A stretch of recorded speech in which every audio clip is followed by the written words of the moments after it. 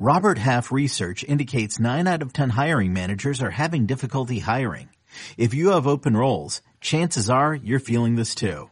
That's why you need Robert Half. Our specialized recruiting professionals engage with our proprietary AI to connect businesses of all sizes with highly skilled talent in finance and accounting, technology, marketing and creative, legal, and administrative and customer support. At Robert Half, we know talent. Visit roberthalf.com today.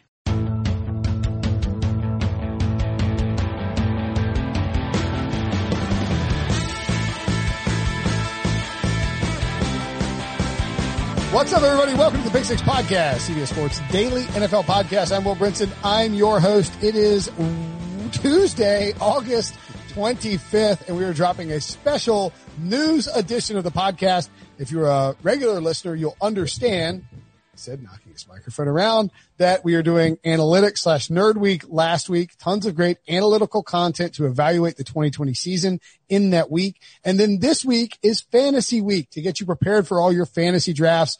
We've had a multitude of great guests. Jamie Eisenberg on Monday, Gup from Gup's Corner, awesome DFS episode on Tuesday, today. That's already in the feed. And then tomorrow, Pat Mayo of Mayo Media Network and the Pat Mayo Experience talks regular season fantasy drafts. We'll be wrapping up fantasy week and then doing gambling week, and then holy crap, football will be here. But because we're leading up to the season, there is news happening, and that means it's time to get Ryan Wilson off of vacation and talk some news. But first, I would point out to you that you can listen to us on Stitcher. Sports are back, and the Stitcher app is one of the best platforms to consume sports podcasts. They even have a new collection on their homepage of the app for the return of sports, where Fantasy Baseball Today and Pick Six are both featured. Stitcher also makes it incredibly easy to build playlists of your favorite podcasts. Download Stitcher for free in the App Store today. Ryan Wilson, how you doing? How was vacation? How's your third vacation of the summer? Yeah, awesome. As I get ready for draft season, I'm very busy doing a little behind-the-scenes work, so it's no vacation for me. Although, I do think I'm working less than you right now, which is might be a low point. That is a low point. You know who's working even less than both of us combined? John Breach.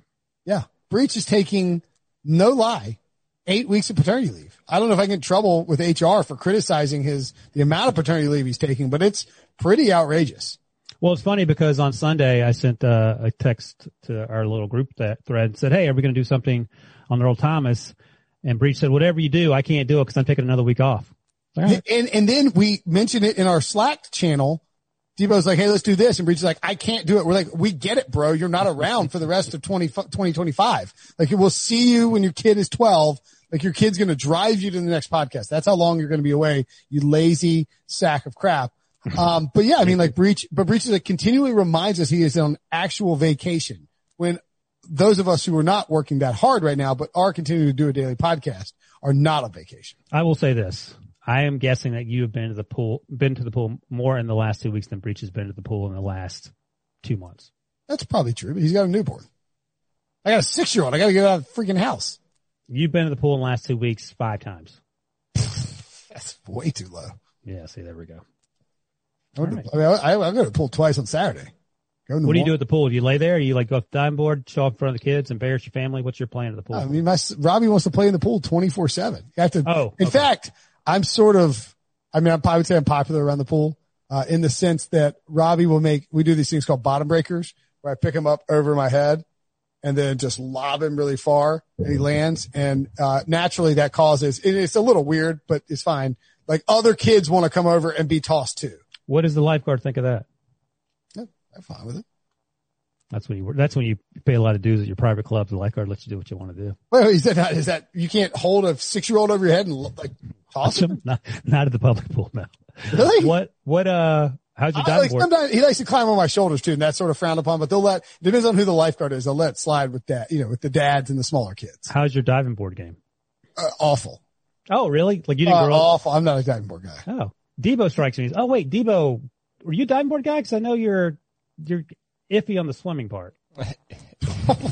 You just asked Steve if he can swim? That's a fair point. That's sometimes not the most comfortable in the water, but I cannot dive, and it's something that I want to achieve in my 29th year of life. There you go. But you can't. It's one of the goals I've set. If I'm understanding this correctly, you're not a great swimmer, but you want to learn how to. But you don't know how to dive? I don't know how to dive. That's a big issue. Into the water or off into the water? Board? Off the diving board, off the side of the pool, off a boat, off anything. Yeah. Now, I don't know if you know this, but all it involves is putting your face into the water with your arms. Can you dive, Brenton? What? Are you serious? Yes. You said your diving board game wasn't on point. So I would say this. When I was a little kid, I had to do swimming lessons, and they made me do the high dive. And Why they make you do that? That seems terrible. I was like, I really don't want to do that. It was like one of those old school 10-foot high dives. And the lifeguard carried me up and we jumped off. And I mean, frankly, I haven't liked heights ever since then. Fair enough.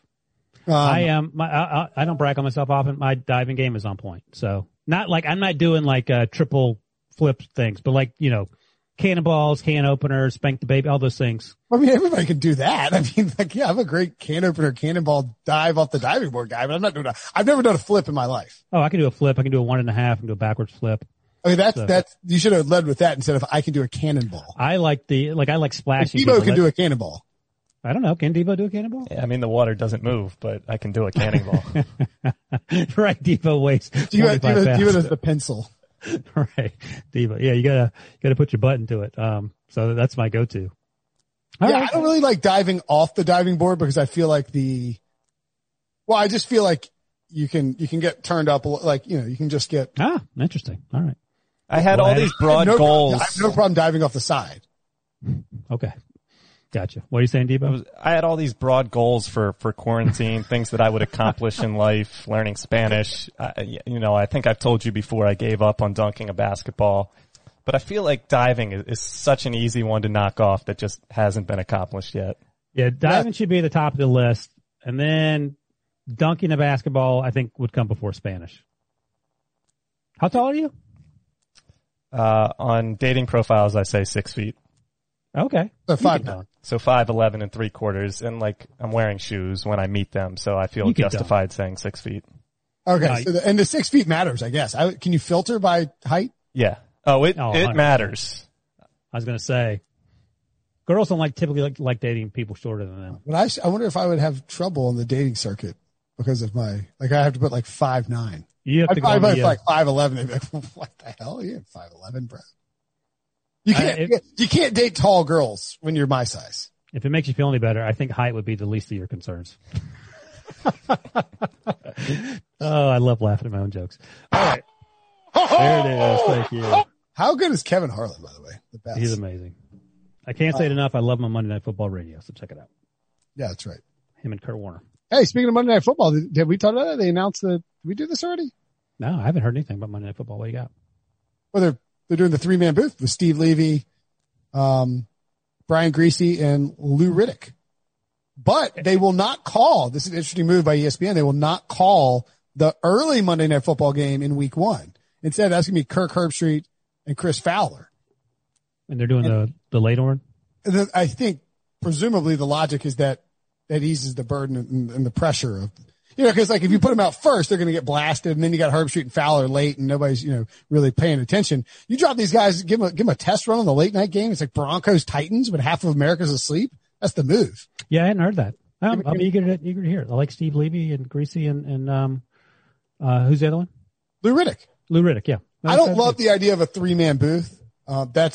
Has nothing to do with those 3 guys. It's just historically, it's hard to do if you're you have to know each other. And even if you, me, and Breach were doing a 3-man booth, it would still be very difficult. I mean, yeah, you'd need first of all, Griese and Levy have worked together for years, and they're very good and comfortable on broadcast and college football broadcast. So that shouldn't be a problem. So it's just a matter of and so that's sort of the difference, I think, between Tessitore and Boog and Witten. It's you can't run 3 guys out there and try to develop chemistry on the fly on a national broadcast. That's not going to work. Now, if you do no matter how many practice runs you do on games, it don't matter. Right. And people point to Romo and Nance. That's not the same thing. Nance is the guy when it comes to play by play. He does everything. He does the Masters. He does March Madness. He does, our high A-list football games. And so you're just asking Romo to incorporate himself with Nance, and you have a professional like Nance who is setting Romo up. That's totally different than three guys trying to find their chemistry. So this to me has a viable chance of working because you're just asking those two guys to incorporate Lou Riddick into their analysis, which shouldn't be a problem. Yeah, good. Looking forward to it. Glad to have football back. Indeed. Okay, so let's get to some news. Other news, football news.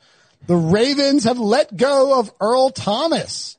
Shocking bit of news, according to reports, or I don't think this was like filmed, right? He threw a punch at Chuck Clark, the other starting safety, last week. And this is from Jason Lockenfora, writes, alas, this has been boiling over for quite some time, according to numerous sources with direct knowledge of the situation, with the frustration with Thomas going back to last year. Then many around Thomas put up with him, shall we say, showing up not quite ready to practice or missing meetings or doing whatever he cared to do on game day rather than sticking to the scheme or play call. But this was different, the sources said. This was personal. There was a sense on that defense that Thomas was not part of the group and did not care to really be part of the group. He had eroded too much trust to really be accepted anymore, and his teammates saw his skills deteriorating and missteps magnifying. How surprised are you, Ryan, that Earl Thomas, who's probably a Hall of Famer, definitely a Hall of Famer? You think everybody's a Hall of Famer. We'll get to that. Just ask the question. Well, how it's surprising to me that a guy who was like the key piece of the Legion of Boom and a former first-round pick would go to a place like Baltimore and not fit in with the sort of the team, the atmosphere around the team. No, it's surprising because I didn't have any inkling that he was a problem. Like, nobody knew when JLC and other people were like, this could end up with him getting cut. Everybody's like, what? What's he not cutting Earl Thomas? Like our last vision of Earl Thomas in Seattle is sitting on a cart giving the finger to the Seattle bench. And we're like, oh, we get it. He shouldn't have been out there. He should have got his new deal. But maybe the Seahawks, an organization, by the way, who have been known to take on people who struggle to get along well with others, maybe they were onto something before the Ravens were. Also an organization that has been really good about working with people who don't get along well with others.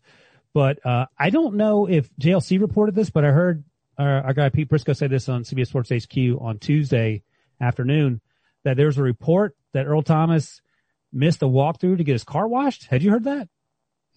No, but that's amazing.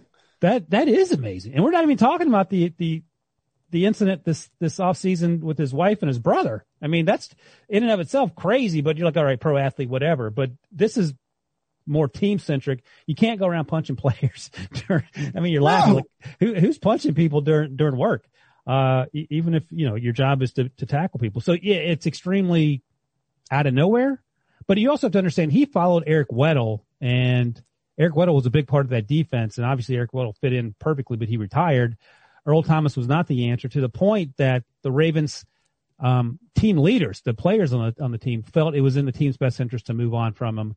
And if they feel that way, then I think the team will be better off. I don't think he was okay last year. He was good. He wasn't great. He wasn't the Earl Thomas Hall of Famer that you remember and that we remember from Legion of Boom. We have seen guys like Richard Sherman, who played with him in Seattle, say he was shocked to hear how things unfolded because of the way things worked out very well in Seattle. So yes, surprising, but I don't think the Ravens are a worse team. I think the Ravens are a better team without him.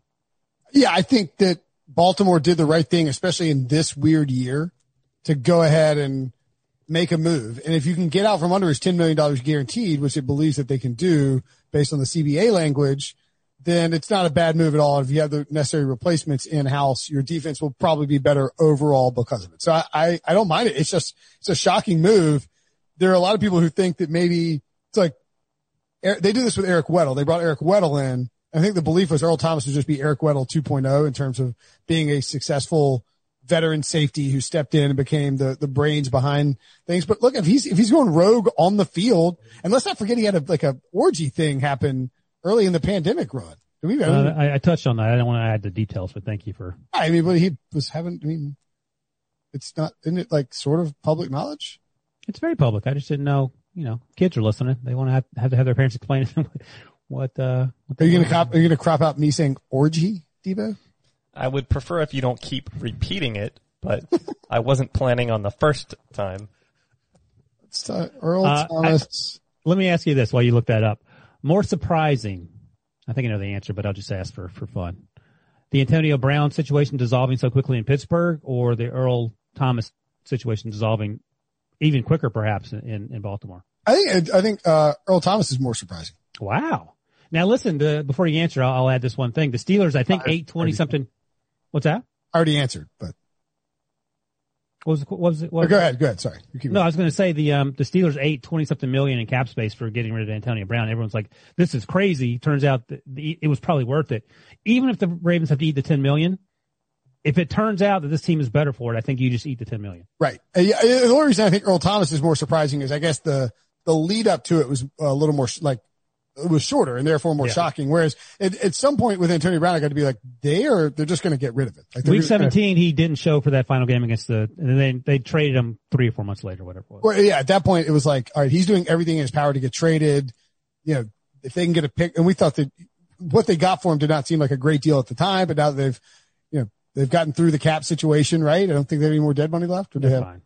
They're fine. Yeah, but not much. And then they got Deontay Johnson for it. I mean, they came out better for it. Like sort of like a Shawshank Redemption type of crawl through.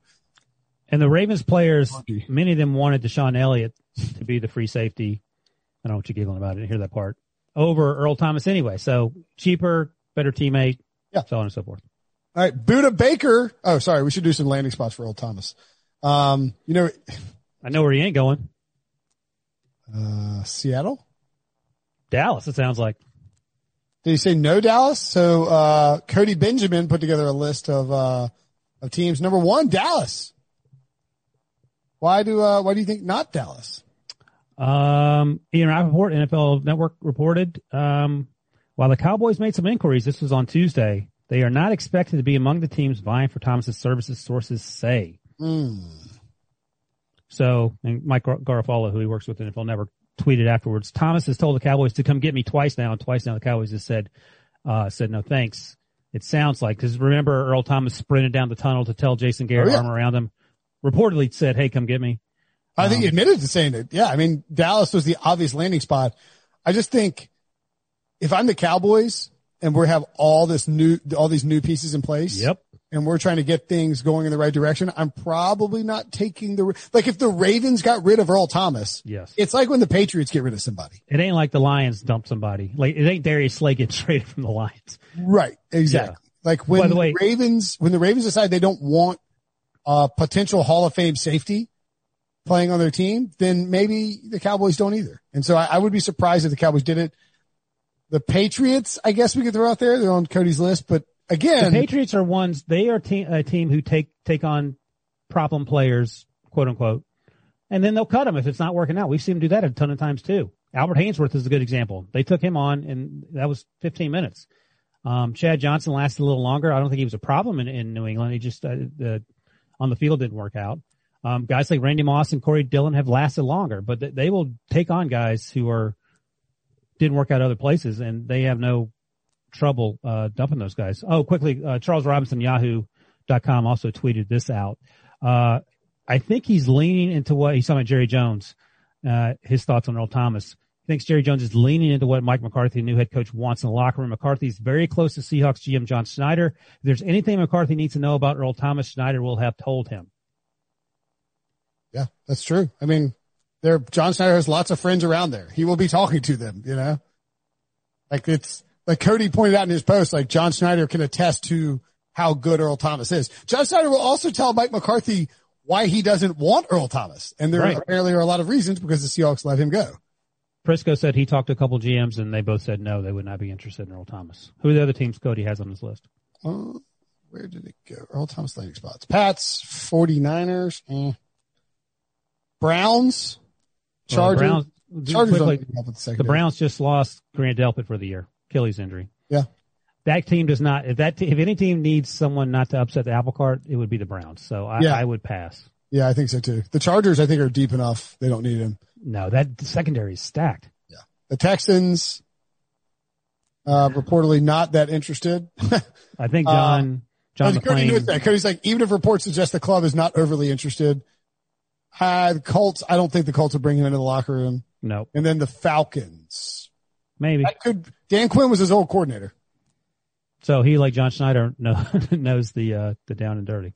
Yeah, I mean, maybe Earl Thomas doesn't. Look, again, if the Ravens cut you and are potentially willing to eat $10 million as a result of cutting you, you have to be on, like, other teams that's going to raise some red flags for other teams. I would think so, yes. Yes. Maybe. Does he definitely find a home? He does, right? Yeah, and it's going to be for money he doesn't want, and then we'll see how that well, but part of the problem, too, is now he's just lost $10 million. Whether or not he gets it back remains to be seen. That grievance is going to be heard over the course of the next several months. Like, Earl Thomas is not going to be in possession of that $10 million, which complicates matters in terms of what your asking price is to work. If you have $10 million in the bank account from your job that you thought you were going to have this year, you might be willing to work less. You'll work for less somewhere else, right? You see what I'm saying? Like, if CBS is like, Ryan, we're releasing you, here's $10. You might be willing to write a blog post at Yahoo for $1 instead because you had the $10 in your back pocket. The $10 million didn't feel realistic. Hey, let me ask you this quickly. It's not on the rundown, but I was just thinking about it because my guy Sean McDermott mentioned it. Some stadiums, no fans. Some stadiums, 10 to 15,000 fans. I think Miami is one of those stadiums. McDermott is not happy with the disparity in terms of fairness. What do you guys think about that? I think, all right. So one, I would say that is potentially problematic, and it boggles the mind that the NFL isn't instituting some blanket rule for how many fans are going to be allowed, and instead of letting the states do it state by state.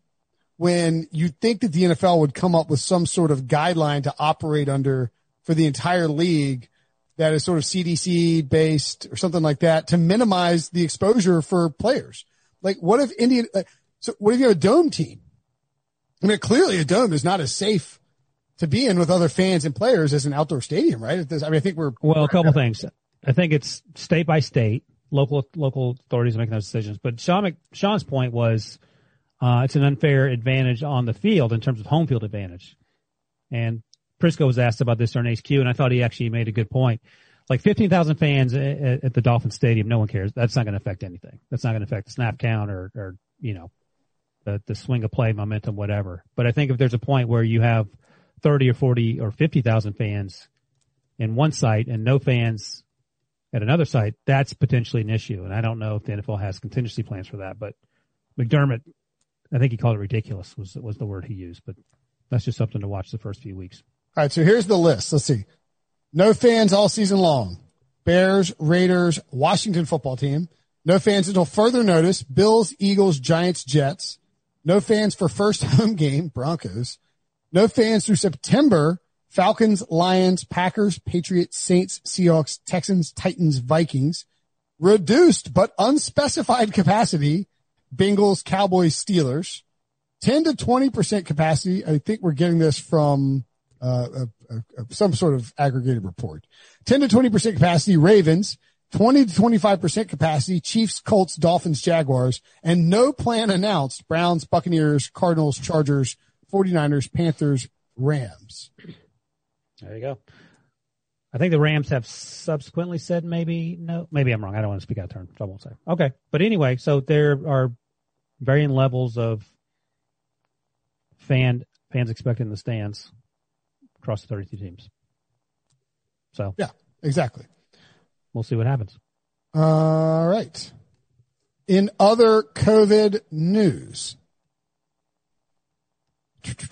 there have been 77 false positives that happened over the weekend that were thought to be positive, and the NFL put everything on pause.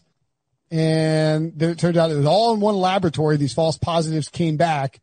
And that's, I think, Ryan, good news for the NFL in the sense good news that it happened now. Right, exactly. I didn't mean to interrupt you. But, yeah, so, right, it's bad news initially. Kevin Stefanski, the head coach of the Browns, was one of the ones who originally thought he had tested positive. And, you're shutting down practice. I think several teams had to shut down practice over the weekend because of these false positives. The NFL looked into it. Apparently they have plans in place to figure out quickly whether the false positives are in fact false positives or in fact positives, and then move forward. This is, like I said, I'm glad it happened now. This is not something you want to happen Saturday in the third week of September, hours before you're supposed to play some NFL games. So, this is all part of the new normal, as it were. Hopefully this is only a 2 or 3 month thing and we get back to the way the old normal used to be, but 77 false positives. I don't know how you sort that out with the New Jersey lab in question in terms of making sure it doesn't happen again. But the fact that they were able to get around to figuring it out as fast as they did is good news now. They're going to have to do it even faster. Like I said, should it happen on a Saturday during the season? Yeah, I mean, I think for me, like you said, the response time is very important. The fact that they didn't test positive is very important too. It means the NFL is doing a good job of containing the bubble, and that frankly, the players, as Jonathan Jones, our pal, pointed out on a podcast previously, and is now pointed out on Twitter subsequently, the players are doing an exceptional job of keeping it between the mustard and the mayonnaise here. I mean, like, how are these dudes not catching corona? I can't believe it. The fact that we're getting no positive tests tells you that. And I think it probably boils down to these guys knowing that some of them are on they're fighting for jobs. Some are established veterans who have to be, leaders on teams. And then young guys, like your first, if you were freshly drafted, you can't show up and, like you don't want your first impression with your new team to be, I was out partying and caught corona. What about this? Should you have someone dress up like a Seahawks player and sneak them into your hotel room? Right, exactly. By the way, that player whose name I can't remember, he was undrafted and was quickly released. Apologize for it. Yeah, I don't know how that apology, like what you put in that apology and what the expectation is. I mean, there's no way that the Seahawks are going to bring you back, but I understand why you do it. But initially, just don't do it. But yeah, to your point, a lot of credit to all the players that are doing the right things. I saw a report that one player for the Titans may have been at a party. I don't want to say his name if the report wasn't accurate. So I know one of the players was supposed to be there, and it turns out that he wasn't. But for the most part, it sounds like these guys are doing the right things, and I think when you understand that it's literally about providing for your family, you can sort of put a clamp on doing some of the things you're used to doing. I think that's a good call. Yeah, of course. Now, having said that, I don't know how well this will go over or how well this will proceed once the games actually start and once teams actually start traveling. Now, if you can if you're going from Atlanta to Charlotte and you're going to be there for a day or like just for the day for the game, you're going to be fine. Nobody's going to, or let's say you go from Charlotte to Atlanta, Panthers play the Falcons. If you spend the night in Atlanta, dudes might go out. Oh, right. Yeah, that's right, Mike. I thought you meant because the concern you'll fly on your private jet, which will be whitewashed. You'll land away. You're not going through a terminal. You just get on a bus right once you get off the airplane, right to the hotel. So right, the issue isn't even the hotel perhaps having COVID. It's whether you can stay indoors. And to further that point, the NFL is incorporating several rules. For instance, the traveling club you're going to, at the earliest, you could go the day of the game. I don't think anybody would actually do that because there's complications. Like you would need to have. I think there's some conversation of day of travel. There is some, but I think they want the players there the day before so they can administer tests. Oh, okay. So what they're going to do is have the team, the teams are going to travel the day before the game. So you leave Saturday for a Sunday game and you go to your lodging, and the director of football operations is going to have to deal with finding lodging that, is quarantined, so to speak. They're going to work with these hotels, and I'm sure, the hotels, Marriott is a partner of the NFL. I'm sure they'll find ways to make this work, and they'll find different facilities, et cetera. What if they put 30 tents on the playing field, and they just sleep at the stadium? It's not a crazy idea. A little camp out. Little glamping. There you go. Problem solved. Yeah, they offer glamping in Raleigh. My wife wants to glamp. It's like in the city. Usually you have to go out somewhere to do it. They come out and put it up a tent in your backyard. I'm like, I got a tent in the closet. Like, I'll just throw a tent up. We can go camp. You pay a couple $100 pay somebody to bring a tent out and set it up for you to sleep in their tent. It's insane. No, you just do it yourself. That's something Debo would do. Like offer to go on a glamping date on Tinder or something like that. Yeah, I could see Debo doing that. Yeah, we don't use Tinder, just to clarify. Bumble. What do you use? Patch. Smash. Match. Smash. Hinge is the primary. Hinge. That's what it is. FarmersOnly.com. That's what it is. Yeah. So I would actually station 4 or 5 or 10 security guards around the front door of the hotels and just start taking pictures and taking names. Well, and I think one of the things that they're going to have to do, so we assume at this point that we can have a 12 to 24 hour turnaround on COVID test. I think so. Right? So they're going to do administer these tests on Saturday after everybody is quarantined in the building. That means we're probably going to find out a lot of news on Sunday morning if these guys are being exposed or if, et cetera, et cetera. Well, so I think if it's 24 hours, you got to be there at the new place by 10 a.m. on Saturday. Yeah. Well, we just don't know what the screening and the testing is going to be like. Yeah. I mean, we've seen some like this saliva test that the NBA, that we've seen a lot of advances in recent. So there's going to be no on-field entertainment, cheerleaders, mascots, etc. A maximum of 65 game day workers. Players and coaches are not required to wear masks, but are encouraged. Anyone other than a player or coach in the bench area with field access must wear a face covering. When a player goes in the medical tent for evaluation, he must wear a mask. Practice squad players won't be allowed on the sideline during the game. Staffers will be constantly cleaning benches, and the protocol even states the game balls will be cleaned in accordance with guidelines provided by Ryan Wilson. You got it. Wilson footballs. No media in the locker rooms. So, we gave the NFL crap for not, I made that not political analogy when I said that it seemed all spread out and all that. I think the NFL has done a very good job. I don't know what do we give the NFL crap for? Well, it felt like they were sort of just like, all right, dude, set up your own plan. Like, who knows what's going to happen? Oh, I think I have been hesitant to jump on Roger Goodell in the last 6 months because it feels like that he sort of understands, like starting with the draft. It starts with the draft. I wasn't sure we should have had the draft. He did a really good job with that. And you're right. There wasn't a lot of public facing news about what the plans were for the COVID pandemic situation. And it seems like that there are plans in place. Well, you're right. We were sort of wondering what was going on a month ago or so when it seemed like no one was in charge. But I feel like after seeing a few episodes of Hard Knocks with the Rams and the Chargers and see what other teams are doing around the league, this ain't a joke, and they're taking it pretty seriously, and they seem to have the protocols in place to keep these guys safe.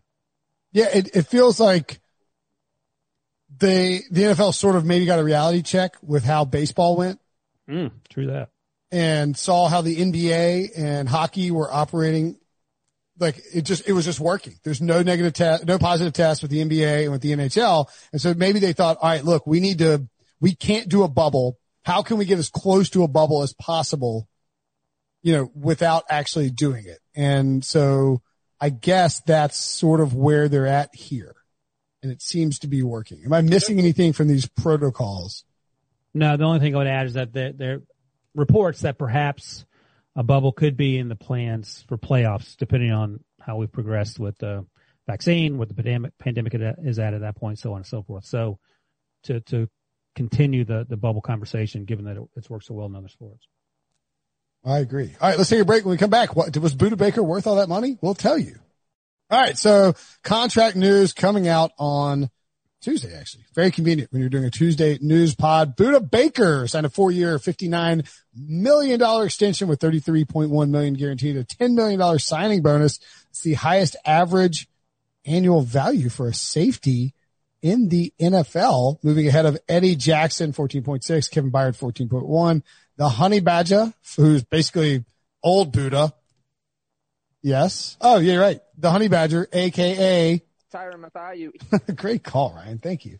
Though, if you want to see Ryan tell me when to play sounds, you can go to youtube.com/pick6 and watch it happen live. Baker had the most solo tackles in the NFL in 2019. He's been to the Pro Bowl twice. First team All-Pro as a rookie in 2017. Second round pick out of Washington.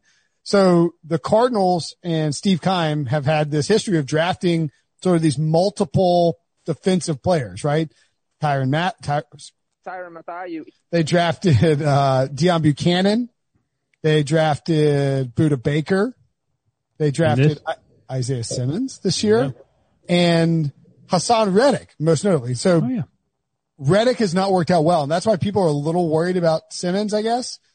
Tyron Matthew worked out very well. He all-pro player and then eventually just left, injuries and contract issues. But he got a second contract in Arizona and now being paid handsomely by the Texans, or by the Chiefs after being with the Texans. Buchanan was great for a little bit and then sort of flamed out. And Budda Baker's been a superstar. Like, this guy is a great find. He's a versatile safety who can fly all over the field. And I think that's what Arizona wants to be on their defense. Is they want to have guys who can be, sort of like the variable positionability, I guess is what you would call it. I'm sure there's a better phrase for it, but Budda's a stud. Not shocked they locked him up. And I think probably smart to sign him to this deal now before Jamal Adams comes through and signs a monster deal with the Seahawks, which he inevitably will. Yeah, that's exactly right. I was actually surprised just because I'll be honest, I didn't watch a ton of Cardinals last year because they were so god awful in that defense. The defense is going to be better. And I think that's probably goes without saying simply because the defense couldn't be worse. But, yeah, so you're exactly right about the Jamal Adams thing. And also, and you know, this is something more teams should do. Pay young players earlier rather than later, and you can save yourself a little money in the back end. So even though, Budda Baker is now the highest paid safety by just over $90,000, I think, over Eddie Jackson, it's worth it. And by the way, you mentioned Jamal Adams, Anthony Harrison, Justin Simmons, the Vikings and the Broncos, excuse me. Those guys are on franchise tags, so they're going to be looking to get paid next year. Some guy named Minkah Fitzpatrick's going to be looking to get paid. He's still in his rookie year. Justin Reed, for the Texans is another safety looking to get paid. And it's funny because two off seasons ago, you couldn't pay safety $100,000. You couldn't find him to pay him. It was great. It was wild. Like there was a guy from Arizona who had to take a lot less money with the Texans and approve it. 1 year deal. And then he landed a big contract with the Chiefs. So yeah, the safety market is completely changed. By the way, worst thing is two bad things. I always want to call Bill O'Brien Billy O'Brinson now. And now when I have to say Tyrann Mathieu, I have to think about his name because I have breaches. I really think it's flying under the radar that he's pronouncing Tyrann incorrectly as well. Tyrann Mathieu. It's Tyrann Mathieu. Yeah, Tyrann. I think the first Tyrann Mathieu. Like, how do you even get there? I don't even want to play it anymore. I'm going to wear it out. People are going to get mad about it. Can you hear enough of this? Tyrann Mathieu. I can't. It's funny every time. Yeah, look, Budda Baker is an ascending player. He's 24. Will turn 25 at the end of this season. So, I mean, this is an easy contract. You give him top of the market safety money, and you're going to watch this contract be of value in 2 years. So good job by the Cardinals doing that. Let's get to the Washington football team, excuse me. Over under, Ryan, a number of times you hear somebody go, really? And like start to say the old team's name before they stop themselves on this podcast this year. Oh, we do 500 podcasts a year, so probably 500 times. Yeah, that's right. So hail to the Redskins. What's that hater? What's that going to become now? Hail to the Washington Football Club. Is that the new hashtag that you have to use on Twitter? I don't know. I don't know what it is, but what about the song? You got to hear the song too? Yeah. That used to be a thing. The team announced that Ron Rivera, new head coach, has early stage lymph node cancer. Ron said, I'm not being rosy about this. I'm being honest. I know I'm going to struggle. So on days I do, I ask the coaches to step up and the players to step up and take ownership. I understand the significance of what I'm going through, and I understand how tough it's going to be. There's days I can be on the field, I will be on the field. If I'm there, we'll be business as usual. If not, plan B. I don't expect that to happen. I hope it doesn't happen. I hope I can make every practice. The prognosis is good, so I'm fairly confident. I can't wait to get started and get it over with. The belief is that the doctors caught the diagnosis of the cancer early for Rivera. He's going to do 5 treatments a week, a mixture of chemotherapy and proton therapy for the next 7 weeks. Man, I mean, I felt like when they initially announced this that you're always very optimistic. And obviously, first of all, thoughts and prayers with Ron Rivera and his family. He's a great man who has done a lot for professional football at multiple levels. And, but man, I don't know that he's going to be the coach this year. I think he is, but this, chemotherapy for 5 days a week for 7 weeks and then think that you're just going to coach football and be a head football coach during that. I don't want to be pessimistic about it, but I find it difficult. And maybe I just don't know, but it feels like to me that we will see a lot more of Jack Del Rio involved in the game planning and the coaching. And that's not a bad thing for a team that Jack Del Rio fits exactly what Ron Rivera is in terms of discipline, defense, head coaching experience with both the Jaguars and the Raiders. I don't know. I just have I hope that Ron Rivera is coaching all 16 games, and I hope that he's at every practice. But I think that's asking a lot of anybody, much less a head football coach. Yeah, I just looked it up. He's 58. So, I mean, he's not a spring chicken, but he's also in good shape. So hopefully that helps in terms of dealing with the chemotherapy. And I have a feeling, given what we've seen of Ron Rivera as both a player and a coach, that his mindset will be one that will embolden him to kick cancer's ass, which is good. And hopefully that helps get him through this, because a lot of the whole chemotherapy thing is as much mental as anything else. But so we'll see. I mean, Ron Rivera took this job. I would imagine he would have expected none of the things that have happened over the last 4 months, 5 months, 6 months to have happened, starting with the Redskins. I just said it. The Washington football team's upheaval in terms of their name, the upheaval in trying to oust owner Dan Snyder, obviously the cancer diagnosis. So yeah, it's been a wild ride, man. It's true. So yeah, I think he'll come through it no problem, because he's tough as nails. But this is probably the last. I don't have any question that Ron Rivera will get through this. But it's fair to ask, will he coach and to what capacity in 2020, given all the other barriers? And also, by the way, once you have chemotherapy, doesn't that make you part of the immunocompromised? Yeah, you're all of a sudden at risk, and so I would be shocked. Again, I'm not a doctor. I don't have any inside information as to the specifics of Ron Rivera's situation, but if he is doing chemotherapy 5 days a week for 7 weeks, or a mixture of chemo and proton therapy over that stretch, starting, presumably now, like maybe how is he going to be back on the sideline coaching? I think this could very well be Jack Del Rio's team for most of 2020. I don't know what the rules are for coaches being in the box, especially older coaches who may prefer to do that. So I'm sure there'll be some options there, but yeah, I don't know the specifics. Yeah. Let's wait and see, but I think, I don't know. It just felt like it was sort of being not glossed over. Everybody was very, very concerned for Ron Rivera's health, but it just seems like the football aspect of it maybe being a little bit sort of cast aside. Like, he'll just be out there coaching. I don't know. So don't look down. Did you read all of Debo's notes about the Ron Rivera segment? One of the ones that stood out most to me was, do you know the last time Jack Del Rio was a coach? The last time he was a interim coach. Did you see that? 7 years ago. That was 7 years ago that he was an interim coach. But he's been a head coach since then. Where? Oakland. Oakland. He was a head coach. Denver. He had to give the press conference saying, "I'm getting fired for John Gruden." That was Jack Del Rio. That was like 2016. No, it was 2017, because Gruden's only been there 2 years. Yeah, that's right. So 2016. Remember, 2016 was the year that the Raiders won. That's I don't know right. if you remember this. 12. No, of course. And they would have MVP Carr would have been MVP had he not broken his leg, probably. That's right. On the same day that who else broke his leg? Oh, me.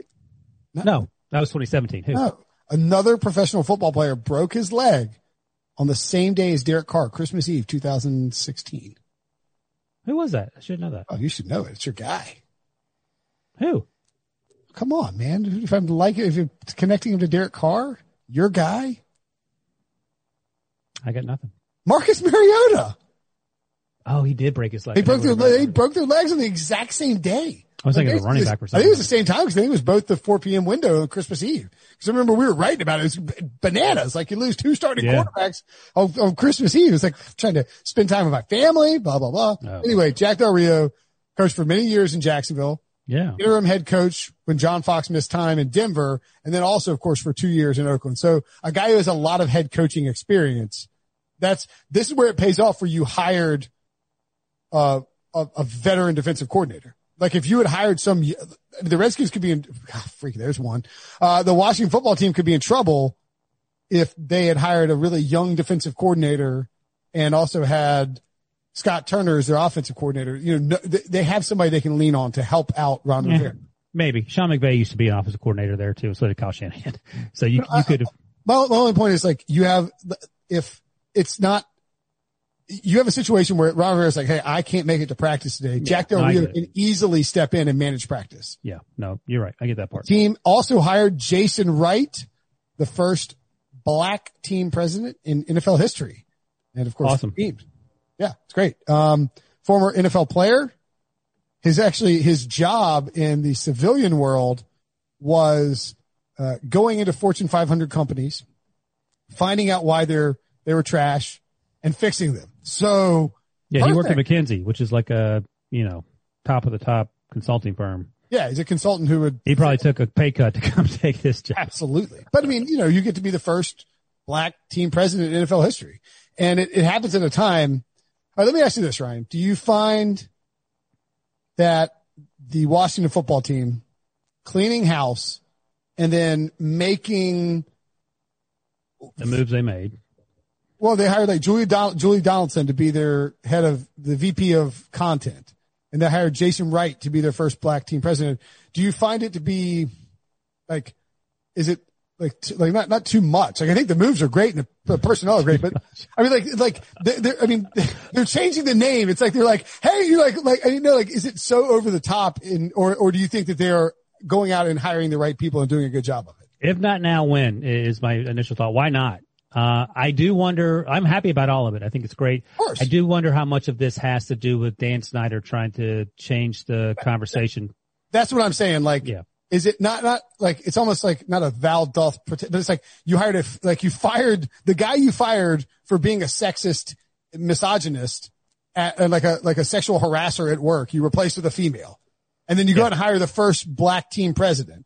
You have a Hispanic head coach. You're like, we got to get rid of the name. It almost feels too much is the wrong phrase. The phrase is the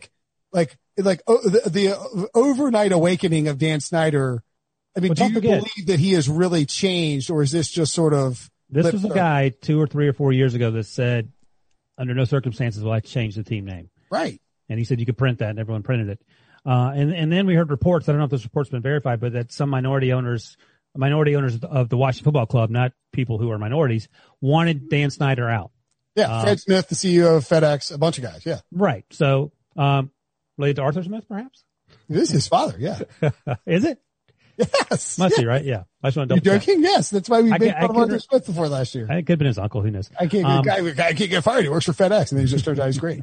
But yeah, so this could be a change the topic type move. But also, if you're going to change the topic, do it this way as opposed to doing it the other way, where you do some things that actually make things worse for yourself. So hopefully, at the end of the day, Dan Snyder has learned some lessons. I know Jason Wright said he spoke with him about mistakes that had been made in the past and how they want to rectify those mistakes.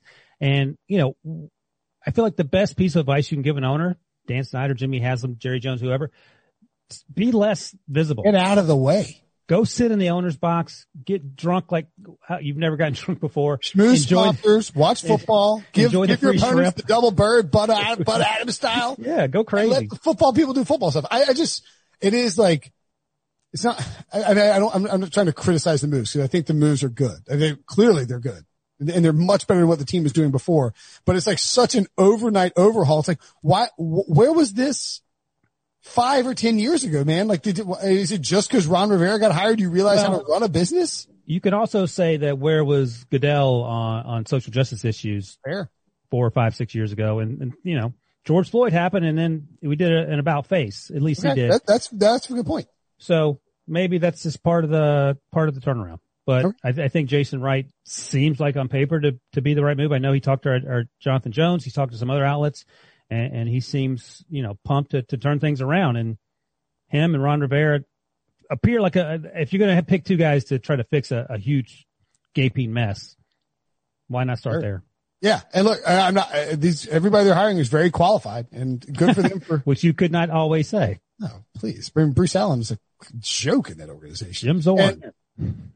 Right. And Jason Wright, by the way, I believe is just going to focus on the business aspects of the Washington football team. And Ron Rivera and the personnel guys will handle all the football aspects, which I think like novel. Bruce, right. What a crazy idea. Separating church and state. Bruce Allen was doing both. It's like, why would you let somebody who's bad at one job do multiple jobs? Alex Smith was also cleared for football activity again. Percent chance that Alex Smith unseats Dwayne Haskins for the week 1 starting job. I saw a little blurb on Tuesday that it said the battle currently wasn't very close and that Dwayne Haskins was playing better. That's no big surprise. At one point for many months, we thought that, Alex Smith might not be able to ever walk again and perhaps even lose his leg. So this is just an amazing story that he's able to play football again. So it's fantastic. I hope he has an opportunity to compete for the job and whatever happens, that's your comeback player of the year right there. Okay. I'd say Trent Williams, but you can say Alex Smith. I forgot about that. All right, injuries very quickly. Gerald McCoy ruptured his right quad in practice with the Dallas Cowboys, and Dallas released him. Turns out there's actually language specific in his contract allowing them to release him if he hurt his quad. It's sort of an injury he was dealing with. It's a pretty big blow to Dallas's defensive line, though. I mean, this is not I think this could be the highest scoring offense in football, not just because they have good players, but also because the defense might not be that good. Yeah, I think the language you pointed out is important because he did get some guaranteed money. So I don't think it was surprised he got cut. It sucks that he got hurt, obviously. And they cut him quickly, like within like a couple hours of him being hurt. Well, as soon as they saw the MRI, they're like, okay, this is not somebody go confirm that's a quad and get him off the roster. So it just means that Tristan Hill has to play better. He was I think he was a second round pick 2 years ago at UCF. Didn't do a lot last year. They did get Everson Griffin, so we know that we'll see how that works out. They drafted Neville Gallimore out of Oklahoma in round 3. So they have young guys there. We'll see if they work out. And Everson Griffin, who's a veteran, obviously, is probably a 1 year guy. I think and I saw you tweet about this on Tuesday, after, one of the local Dallas beat guys was tweeting play-by-plays, but CeeDee Lamb's going to be someone to watch. Yeah. CeeDee Lamb has looked awesome. It sounds like the Cowboys have, I almost said the Dallas football team had 3 number 1 wide receivers. And I really do think, look, if this offense is good, this is a Super Bowl contender. Debo would like a word. Debo,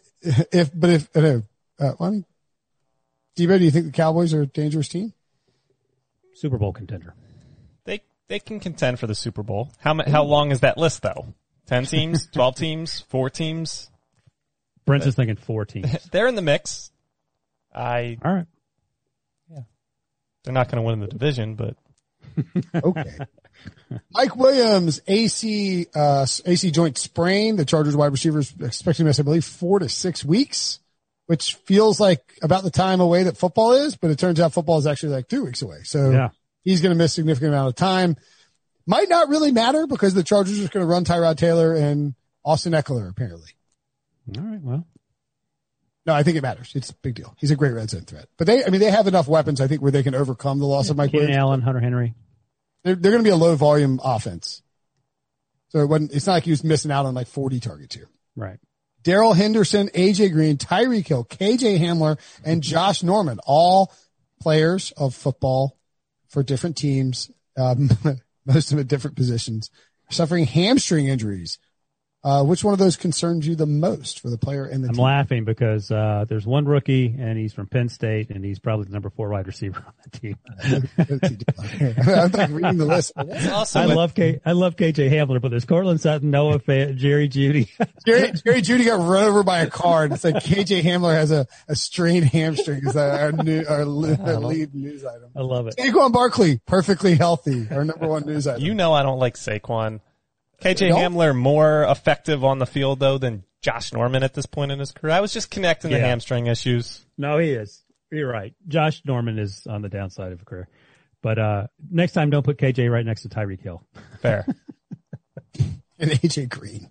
This is gonna be my Devontae Parker when KJ Hamler goes for 2,000. Okay, so which wide receiver not named KJ Hamler concerns you the most?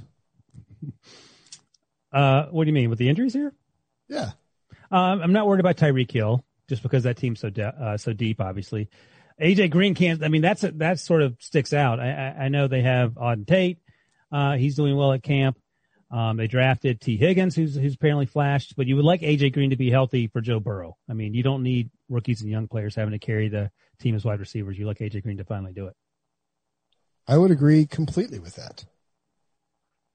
AJ Green is the biggest concern. So moving along, I'm definitely not shopping for USB chargers as far as you know. My wife got sent away from the Verizon. Well, if you finish these last few names, you could just shop with full. Jared Stidham has a hip injury. Sounds like he's a few weeks away, and the job is basically Cam Newton's. Yeah, it's over. If I was competing with Cam Newton, I'd just stab myself in the hip too. I'd pretend I got hurt and.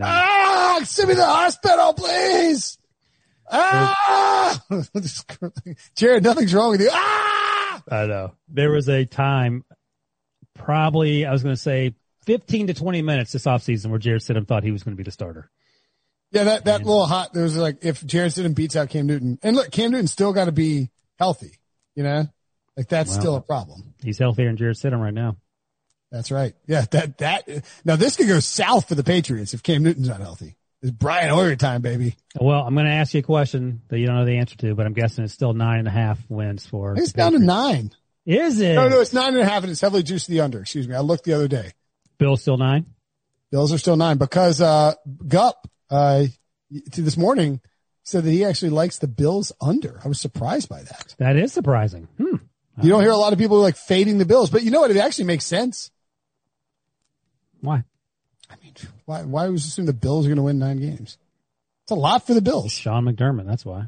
Yeah, fair enough. Bleak McDermott, he can play. He can coach. I mean, Grant Delpit, the second-round pick for the Cleveland Browns, tore his Achilles, they announced, and will miss the entire season. Does that open up a spot for Earl Thomas? We talked earlier. Hope not. Also hurt his former teammate and current teammate, Greedy Williams, thought to be less serious. But again, I mean, that young secondary, you can't have all these guys going down to playmakers. It's sort of weird how so again, it's August 25th, and we've been building up these teams and thinking about them based on, what in our minds are their rosters. But like these rosters haven't suffered any injuries until this week when training camp started, and nobody's had any football off-season activity. So I feel maybe it feels like there are more injuries than usual, but I think there will be more injuries than usual, especially these soft tissue injuries because guys just aren't doing this stuff. And I mean, like all of a sudden, if you lose Grant Delpit and Greedy Williams, I mean, those aren't, they're not superstar players, but they're they're 2 second-round picks in your secondary. That would sort of change how you start to think about the Browns, right? So Kevin Stefanski was asked if Williams would miss significant amount of time with a shoulder injury, and Kevin Stefanski declined to say that wasn't the case. I will quote, I would say we will see. We're still evaluating. That ain't like no. That is like, all right. Not no. Yeah. So again, great news for Baker Mayfield that Stefanski's an offensive guy who leans on the running game. You still have to have a defense. Yep. Tyrell Williams tore the labrum in his shoulder and will attempt to play in 2020. Shouldn't Henry Ruggs be rocketing up draft boards now? Who are you drafting first, Henry Ruggs or I'm not even joking, Hunter Renfrow? Hunter Renfrow, they're going to lean on him. He's so good. No one talks about him because, as I always say, he looks like your older brother. Well, I mean, he looks like me. Does he have a beard now? He's bald. Like he has male pattern baldness as a 24 or 25-year-old. Male pattern baldness? He's bald, man. That's something a bald man says. He has male pattern baldness. That's he ain't got no hair. He's bald. And hair here and here. First of all, he is like 29 at this point already. No, he was at Clemson for 12 years. He might be. Yeah, he's 29. Yeah, he's like Danny Almonte. He's a reverse Danny Almonte. Debo knows who Danny Almonte is. I wonder if the average 28 or 29-year-old knows who Danny Almonte is. Probably not. He's trying to make his birth certificate seem like he's like, I'm only 24. It's like, we know you're 29. Dude, we can see you. Yeah. But anyway, my point is that that's my bold prediction. Remember that when we have the bold prediction show. Hunter Renfrow puts up more numbers than Henry Ruggs. Oh, I think it should be like Hunter Renfrow leads the Raiders in receiving yards. Well, Darren Waller. We'll see. Okay. Fair enough. Kenyon Drake was in a walking boot on Monday. Yikes.com. The teams are just precautionary, but, we're talking about a first-round fantasy draft pick. I don't know how you can invest in Kenyon Drake or Miles Sanders with them being banged up leading into the season over someone like Julio Jones. I didn't know that Kenyon Drake was considered a first-round draft pick. Oh yeah. What's wrong with Miles Sanders? Debo, what's wrong with Sanders? Hammy? He's okay. He'll be back. He wasn't on the list. It's a really detailed breakdown of what's wrong with Miles Sanders. It's lower body. I forget exactly. He should have been on that hamstring list along with the other. Got KJ Hamler on there, not Miles Sanders. Slipping. Miles Sanders went to Penn State. Yes. Yeah, of course. How is he not on the list? He said he's doing fine. That's why. Just, it was more concrete that he would be available for week 1. So that's why I left him off here. Did Doug have any updates on Tuesday? Doug's had lots of good updates on Miles. On Miles. Is Doug back from COVID? Yeah, Doug's back. Okay. Miles, is that okay for a first name basis? Will? I think Miles Sanders is just how you would call him. Okay. All right, whatever. Because you might be talking about Miles, is the guy who we were talking about earlier? Right. Simon. Miles Simon? Yeah. Different spellings, of course. Miles Sanders and Kenyon Drake is sort of a pivot point at the 9-10 range if you want to go running back. Just take Joe Mixon, guys. Or Clyde Edwards-Helaire if he's there. It's not that hard. Crazy town. There are a couple contract holdouts we got to deal with. Dalvin Cook and the Vikings have broken off contract talks. I don't know why Dalvin Cook thinks he's getting a contract. And I love Dalvin Cook probably more than most people do. But hopefully he won't go the Melvin Gordon route. You played 3 years. You had one good season. You haven't had a healthy season. You tore your ACL in those 3 years. I understand why you want to get paid, and I think running backs get shafted in the NFL, but man, the Vikings can't give him some Christian McCaffrey contract. That's not happening. Get out of If here. Dalvin Cook wants to get paid, he should do one of three things. Play quarterback, play cornerback, play edge rusher. That's right. You can't be a running back. Speaking of edge rushers, Melvin Ingram returned to practice. He was doing, I think what Greg Rosenthal of NFL Media termed a hold in. Because he was at the team's facility. He was like at practice, watching practice. He was all over Hard Knocks. Both he was working out, but because you can't be at home holding out. Right. Because you get fined now. And so now the move, if you want to come in and get a contract, you come in and be like, ow! Just act like you're hurt. You pull a Jared Stidham. Yeah. Instead of trying to get paid. Actually, they guaranteed this year's salary. They changed it with Melvin Ingram. So now yeah.